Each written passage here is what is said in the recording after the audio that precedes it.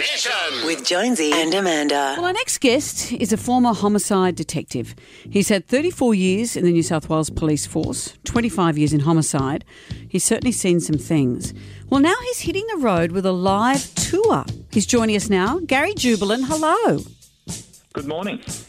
Did you ever imagine when you were working as a homicide detective that you'd be a best-selling author, you'd host a podcast and you'd tour the country with a live show? It seems like quite a tangent.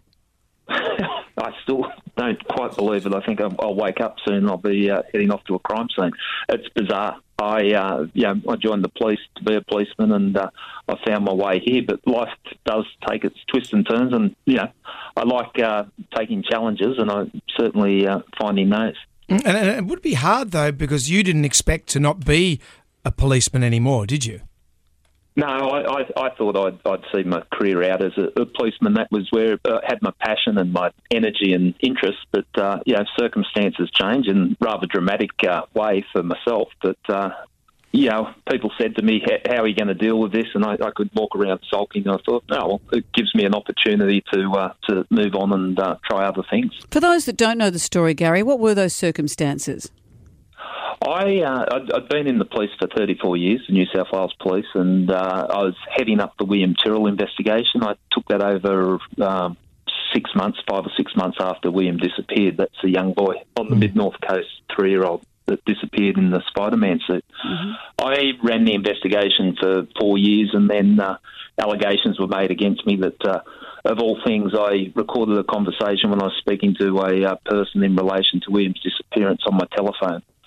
I could go into a lot about that, but subsequently I resigned from the police because I was sidelined from William's investigation, and sat in an office for 3 months, and I made the decision that I'll leave. And around that time I was charged and convicted at court. I still maintain that I did nothing wrong and that I had a lawful reason to record the conversations, but that's the dramatic end. So I was, the last weekend in the policing, I flew up to Tamworth where 2 police officers had been shot, and then on Tuesday it was that sort of give me a gun, give me a badge, you're out of here type thing. That must be so hard, because I guess in the police force there's so much red tape. When you see TV shows about police, drama shows, it's always like, I've got to do this, and they're always going above the law to do it by whatever means, but that's not the case. And as you, in the way of the eyes of the law, you went above the law recording this suspect.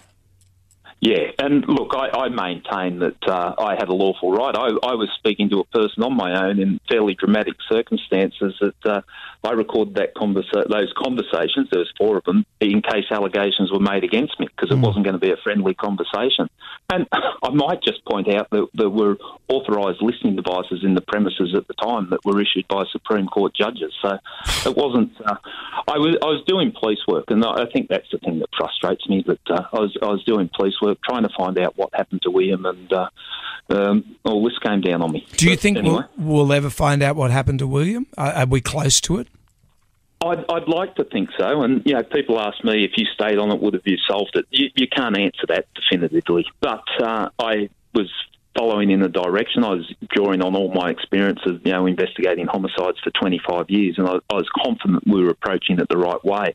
Having said that, I think we can't accept that a 3-year-old child can just disappear in circumstances like William disappeared without answers. Like, the families need answers, and the community needs answers, and I think we all should be judged if we can't solve it. Exactly. You have a podcast called I Catch Killers, a true crime podcast. You interview lots of people, criminologists, bad guys, lawyers, forensic experts. And with your live show, will it be similar? Will you be talking about various cases? If cases are open or active, like the William Tyrrell case, can you give us some insights into those things? I'll give insights, and I've still got that little bit of policeman in me that will protect police methodology, and the things I'll talk about are things that are on public record. But we will, and I'm doing the show with Rob Carlton. I don't know if you know Rob. Yes, the actor Rob Carlton, love him. Legend. Yeah. Well, he's a good mate of mine. I've known him for 20 years, and so I'll be on stage with Rob, who's a professional actor, and he knows me well, and so he's going to be probing and getting stuff out of me, and it's sort of doing it without a safety net. And do you have a stock of your trademark black suits? Do you have like 6 or 7 of those things, or what happens there? Yeah, I'll look into the wardrobe that night and go, I wonder what I'll wear. You'll be going with the black or the off black or the certain black. Whatever black suit you wear will be fine. Tickets go on sale from Wednesday, the 16th of June. That's next week from tickettech.com.au to see Gary Jubelin and, of course, our good mate, Rob Carlton. Thank you for joining us. Cheers, guys. Thanks for having me on. Jonesy and Amanda's Damn Nation.